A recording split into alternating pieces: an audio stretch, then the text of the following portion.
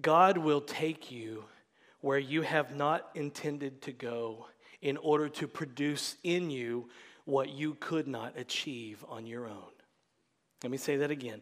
God will take you where you have not intended to go in order to produce in you what you could not produce on your own. Paul Tripp said those words, and they have stuck to my ribs ever since I heard them. And I believe it with all of my heart. I love that sentence. Philip Weber and I talk about this sentence all the time. This one sentence we come back to in our conversations as we're talking with one another and saying, God's probably taking us to this place to do something in us that we don't know about and we can't make on our own. So I love that sentence. But I hate it too. If I'm honest, I don't like that God takes me where I have not intended to go in order to produce in me what I could not achieve on my own. I don't like that at all, but I know it's true. I 100% believe that with all of my heart, and I 100% hate that with all of my heart. I'm just being honest with you this morning. And isn't that what you're looking for in a preacher? Honesty. I'm just being honest with you this morning. I do not like suffering. I do not like trials. I do not like that God takes me to places that I have no desire to go, have not intended to go, so that He can produce in me something that I could never achieve on my own, in my own strength, in my own wisdom. You see, I want my life to be easy. I want Jesus to give me everything that I want, everything that I asked for yesterday. I just want sanctification pills, for crying out loud. I want a pill that I can take that will make me more like Jesus, a sanctification pill. What is sanctification? The Westminster Shorter Catechism answers it this way. Question 35, what is sanctification?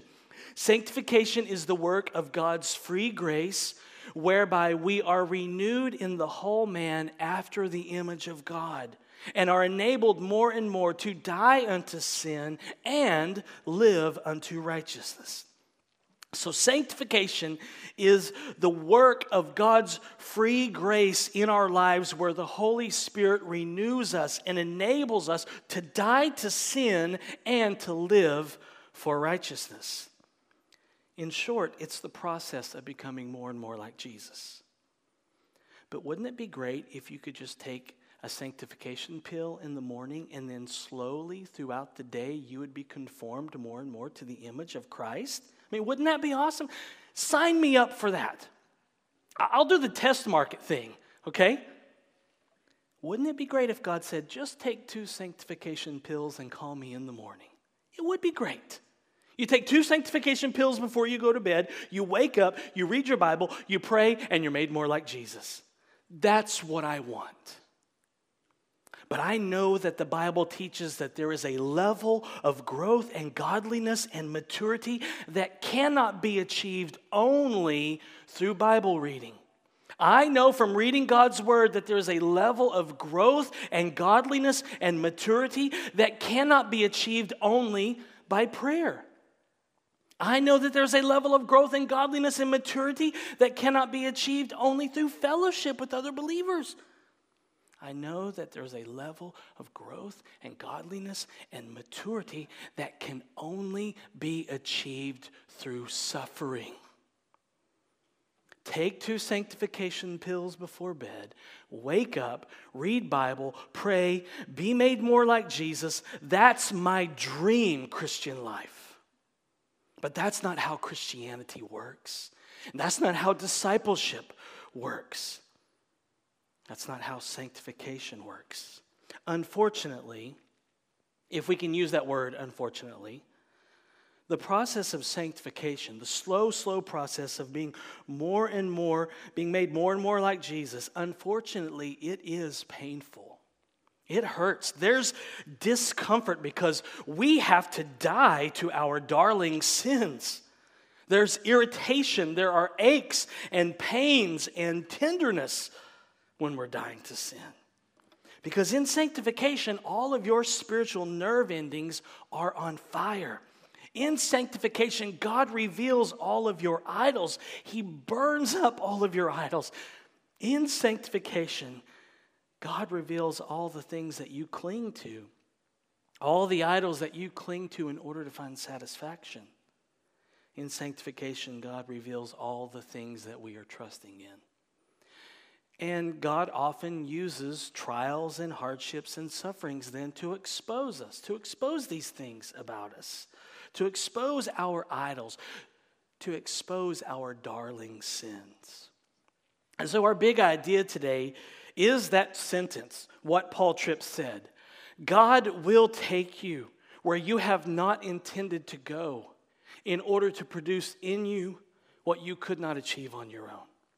What Paul Tripp means is that God wants to conform you to the image of his son Jesus. So in order for that to happen, he will often take you to some dark places. He will take you through some trials, through some fires, through some painful situations and painful relationships. And the reason that he does that is because you and I cannot produce this Christ-likeness on our own.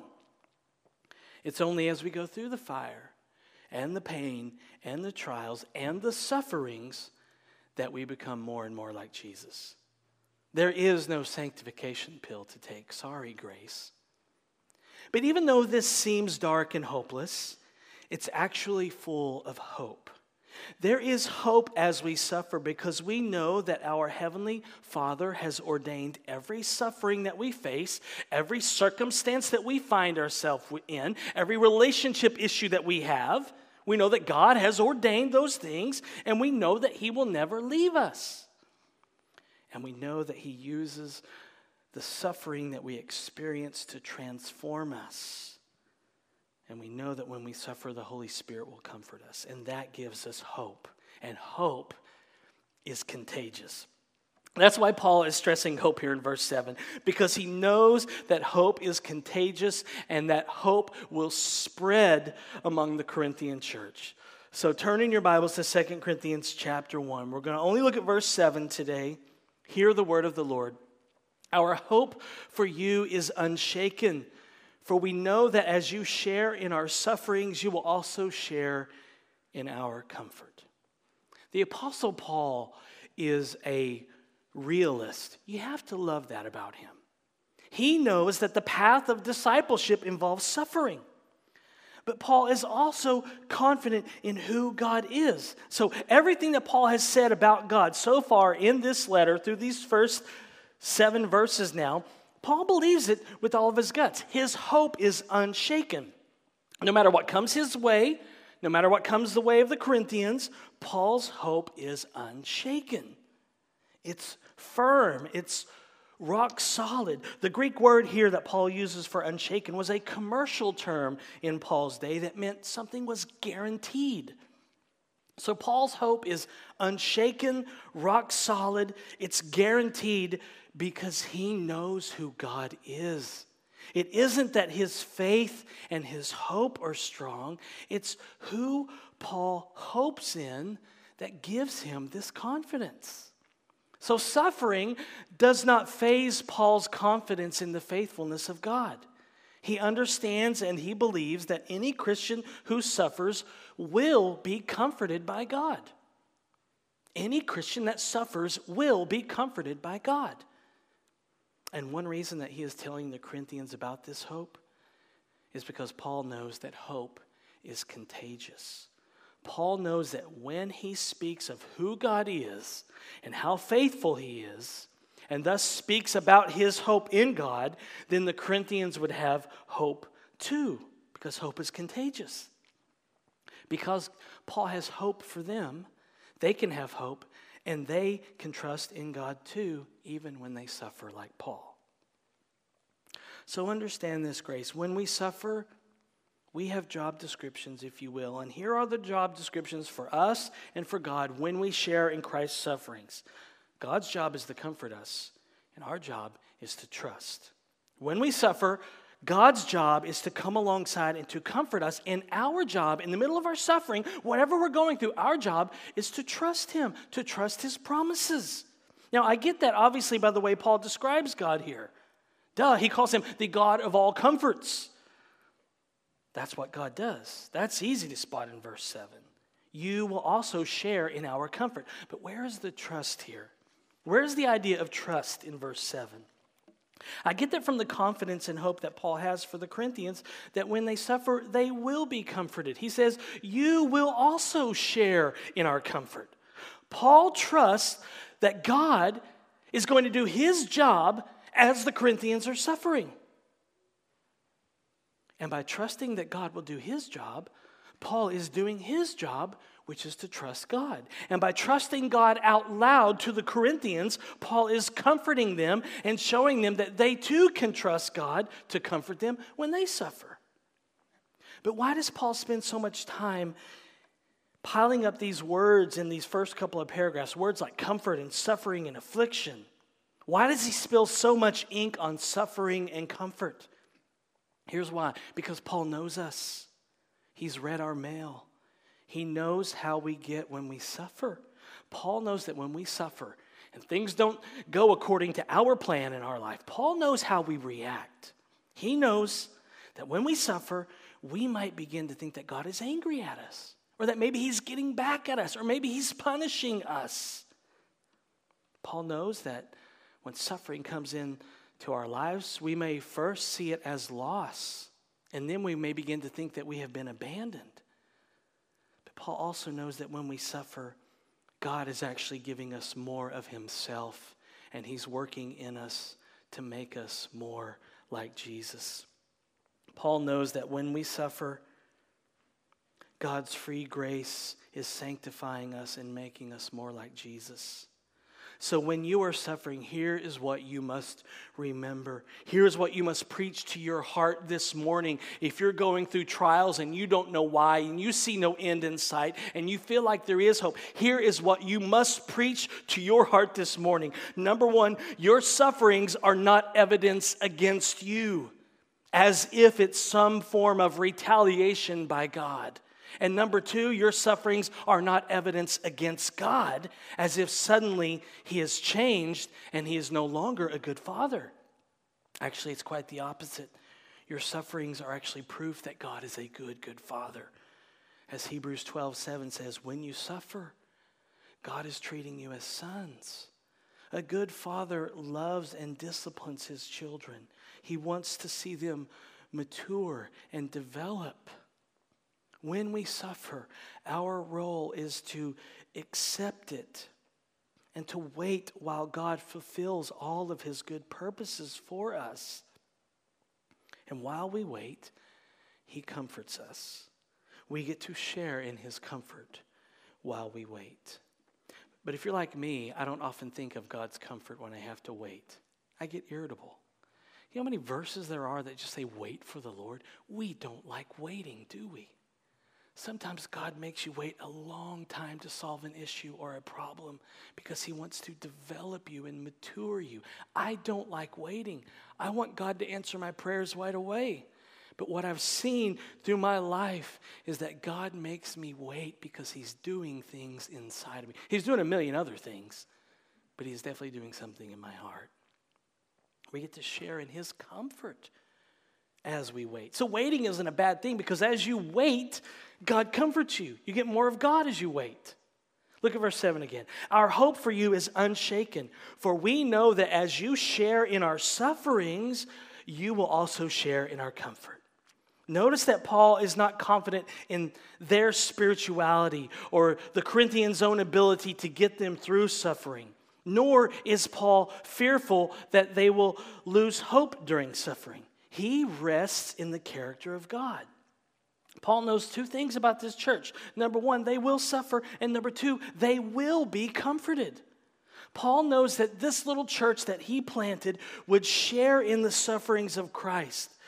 But he is full of hope that they would also share in God's comfort, that they would share in and this is what God's comfort is, the Greek word here, has the idea of coming alongside someone, holding their hands, encouraging them, and cheering them on. He says, I know you're going to get that kind of comfort when you suffer.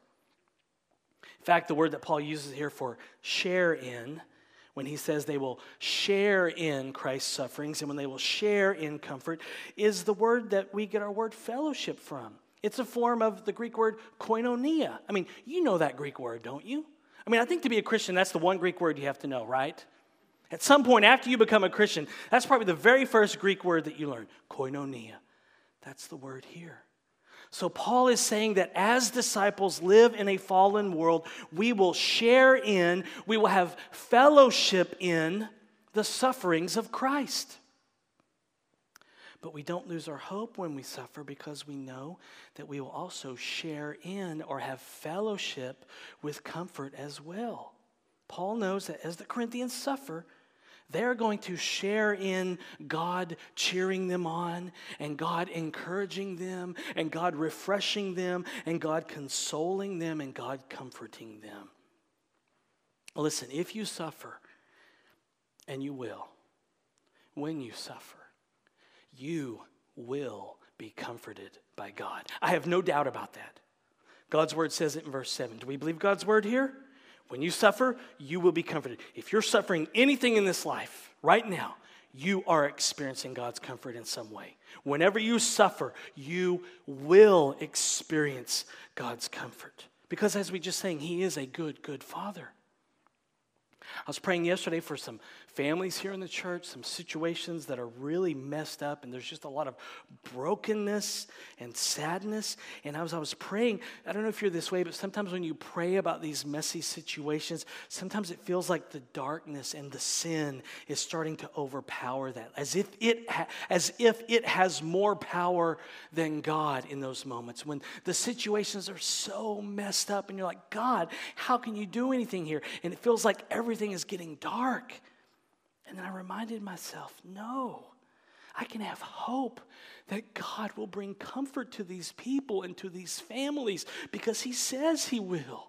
He's a God of comfort. So no matter what you are going through right now, God is comforting you. And He's probably doing it in miraculous and wonderful, strange and mysterious, wise and unguessable ways like He always does. Because that's just how He is. Whether you hear Him or see Him this morning, Christian, Jesus is cheering you on.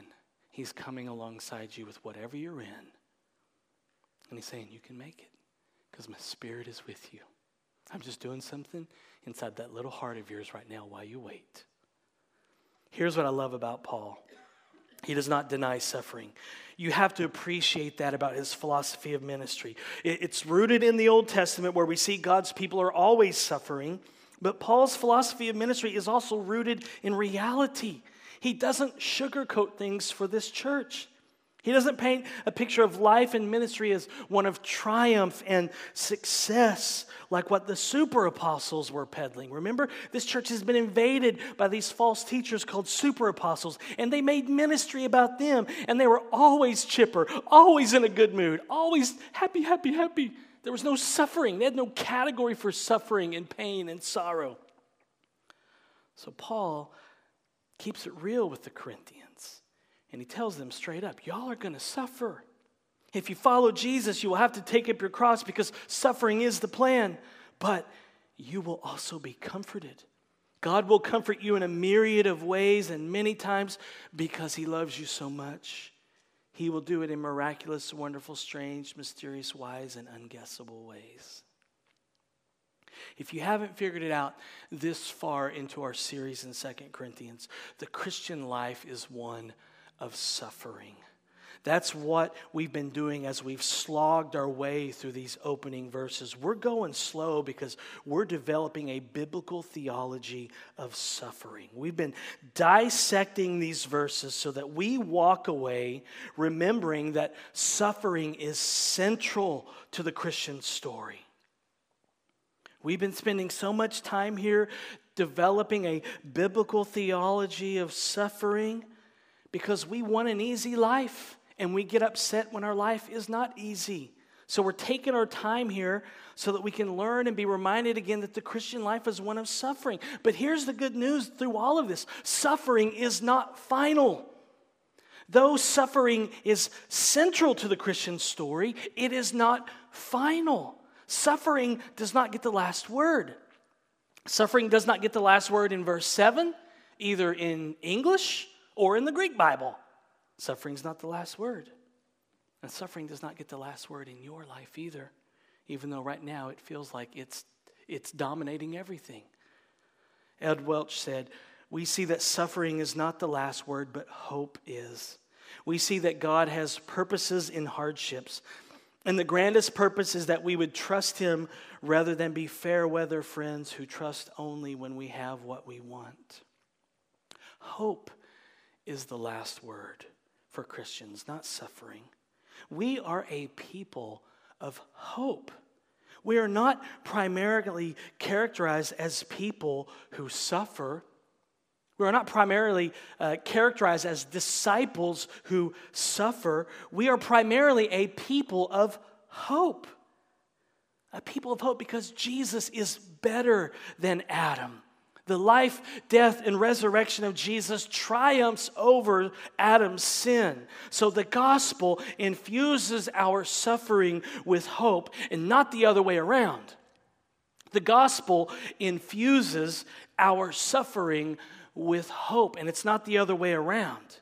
See, suffering does not invade our hope and chase it down the street and stab it in a back alley and leave it for dead. Suffering does not do that to our hope. Of course, we may at times, it may feel like that. It may feel like our hope has slipped through our hands momentarily, but the Holy Spirit always comes to recalibrate us with His comfort. And so the gospel actually infuses our suffering with hope, not the other way around.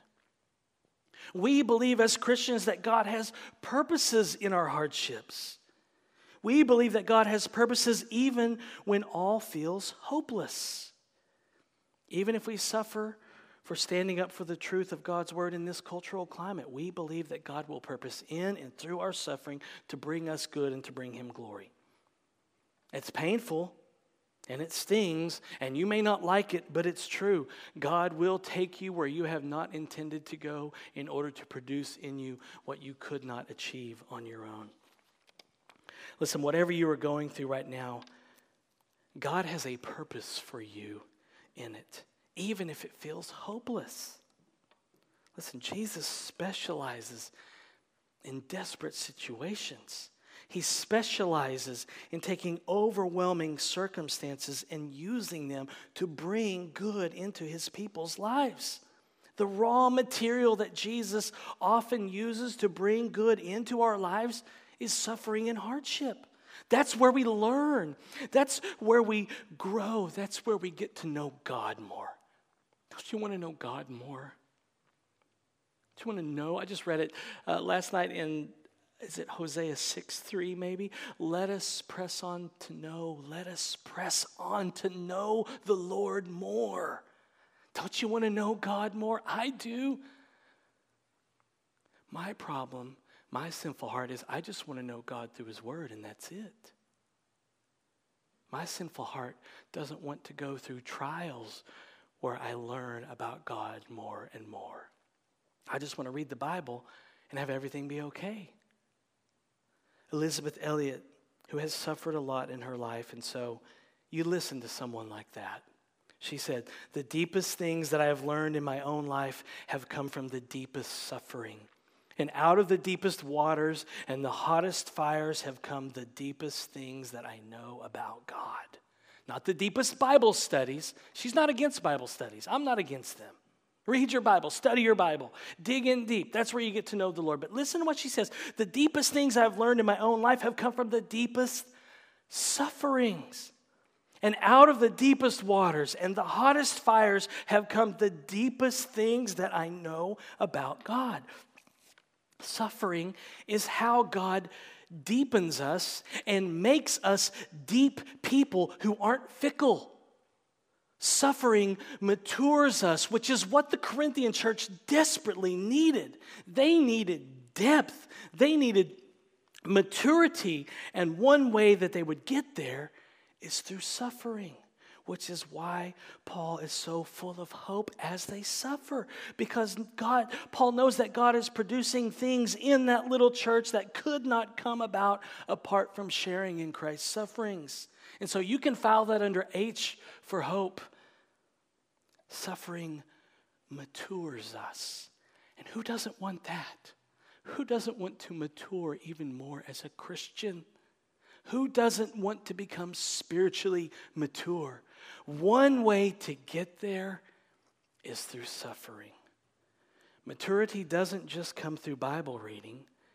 It also comes through suffering. And so God led Paul to deep waters and through hot fires, and God had purposes for that. In 2 Corinthians 12, which we'll eventually get to, Paul talks about this. In 2 Corinthians 12, Paul is giving us the email that he got from God, where he tells us that he had this thorn in the flesh, and he begged God to remove it. We don't know what the thorn in the flesh was. Scholars speculate. We don't know. It doesn't matter. Whatever it was painful, the situation, whether it was physical, spiritual, or relationship, something. It was so bad that 3 times Paul begged Jesus, please take this away from me. Listen to his words in 2 Corinthians 12, 7 and 9.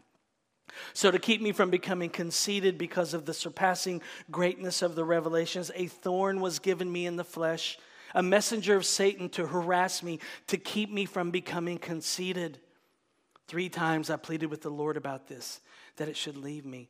But he said to me, my grace is sufficient for you, for my power is made perfect in weakness. Therefore I will boast all the more gladly of my weaknesses, so that the power of Christ may rest on me. The 2 Corinthians 12 thorn email went something like this, and it's what Paul is passing on to the Corinthians. It's as if Jesus emailed Paul after he begged 3 times for this thorn to be removed. It's as if Jesus emailed him and said, Dear Paul, number 1, the thorn stays. Number 2, add in my comfort. And number 3, and now you'll have even more to offer other sufferers than you could ever dream. Love your sufficient Savior, Jesus. Paul now understands, and his hope is unshaken, that if the Corinthians do suffer, and God does not remove their thorns, then God will be faithful to comfort them, and in time, they will be able to comfort others. Paul knows that when a thorn in the flesh is not removed, it can bring about maturity and depth to the Christian. When a thorn is not removed from your life, it can bring about depth and maturity that you will not be able to get any other way. And so embedded thorns can mature you if you let it. If you open up to Jesus and get low in humility and say, I want you to remove it, but if you don't, would you mature me through this? Would you deepen me? Help me to quit being a little brat who's just in pain crying out to you. Would you make me a deeper Christian? Let me ask you today, what thorn is in your life that you want God to remove? A person, a job, a situation, a trial, a suffering? And you're saying, Jesus, just remove it. It might be that through that process, God is going to deepen you and mature you in such a way that you can take the comfort that you receive and pass it on to other people. After suffering and being comforted by God, the Corinthians will have even more to offer other sufferers, more than if they didn't suffer at all. So when the thorn remains and we are comforted by God, it enables us to minister in ways that we've never even imagined, because we mature and we grow while we wait. But too often we want God to remove the thorn, don't we? I know I do. I'm always asking God to remove the thorns in my flesh. All the time I'm like, did I go through a briar patch or something here? Take away all these thorns, plural. Paul says thorn in the flesh. Sometimes I feel like I have thorns, plural. And I'm always begging God, take away the thorns. I assume that you do too. I assume that you're just as allergic to thorns as I am. But God might be saying to us, y'all, keep the thorn. I'll give you comfort, and then I'll do a deeper work in you than if you didn't have this thorn. Trust me, my grace is sufficient, and as a result, you'll be more mature and able to pass on more of my comfort in ways that you have never even dreamed. You can even have hope, unshaken hope, if the thorn stays, because God will use the thorn to produce in you what you could not produce on your own. That's why Paul can say here, our hope for you is unshaken. He's learned a thing or two about not removing thorns. And so you can trust a guy like that. Listen, Jesus doesn't often give a quick fix to our sufferings. He might. Sometimes he does. He can. He might deliver us miraculously. He might just remove the thorn. That's what we all want, isn't it? But Jesus often just gives sufficient grace to keep plowing ahead one day at a time. Jesus doesn't typically give out quick fixes. He gives sufficient grace, daily comfort for all the thorns that are stuck in our flesh. And so, yes, it's true. God will take you where you have not intended to go in order to produce in you what you could not achieve on your own. And it happens by his free grace in sanctification. And so those places of loss and anguish and suffering and despair, those are the places where God is our only hope. Those places of loss and anguish and suffering and despair, those are the places where God is often most present. And it's also where the deepest, most profound people in all the world can be found. We'll talk more about this next week, but people who suffer deeply are the most profound people you will ever meet because they usually meet God in those dark places. You meet someone who's spiritually mature and there's depth to their life, really profound people, it's often because they have gone through some horrible experiences and trials and sufferings, and they met God there, and they were transformed, and they were changed. These people would tell you that they never would have chosen those places of loss and anguish and suffering and despair, but that's where God comforted them. And they are different now. They would tell you, like Paul does here, that their hope for you when you suffer is unshaken too. Because they know that God will meet you there in those dark places, and you will be changed and deepened and matured. I've seen it in my life numerous times. I look now back at the thorns that I hated, that I clawed at my skin, if you will, to get out, that I dug in deep and just made them go deeper, that I wanted to remove. And now I look back. I don't call the bad things and the evil things good, but I look back now and I say, I can give thanks that I went through that situation because I met Jesus and I took my relationship with him to a whole nother level. Went deeper, matured, roots went down deeper into the soil of the gospel. And so I look back now and say, I would not wish those times on any of my enemies. But now on this side of it, I can look back and say, I can give thanks for that because I met God there. I wanted the thorn removed, and Jesus showed up, and that makes all the difference. Let's close with something else that Paul Tripp said. This is a lengthy quote, so buckle up. So God, in the grandeur and glory of his relentless love, will boil you. Here's the principle. God will take you where you have not intended to go in order to produce in you what you could not achieve on your own. You know what that's called? Grace. Grace. Grace. God knows how sturdy our self-righteousness is. He knows how reliant we are on our own strength and wisdom. He knows how attracted we are to the things of the world. He knows how easily satisfied we are, thinking we're grace graduates when we're not. He knows how much we're able to shift the blame and make excuses, how much we are able to swindle ourselves. And so, in grace, he will take us beyond our wisdom, beyond our strength, beyond our plan, beyond our righteousness, to places we would not have ever chosen to go, so that we do the thing that we need to do. We reach out in hands of helplessness and hope and say, I need your grace. Because grace is only for the broken. Grace is only for the weak. Grace is only for the poor. Grace is only for the diseased. Grace is only for sinners. And unless you're there, you don't desire grace. God wants you there.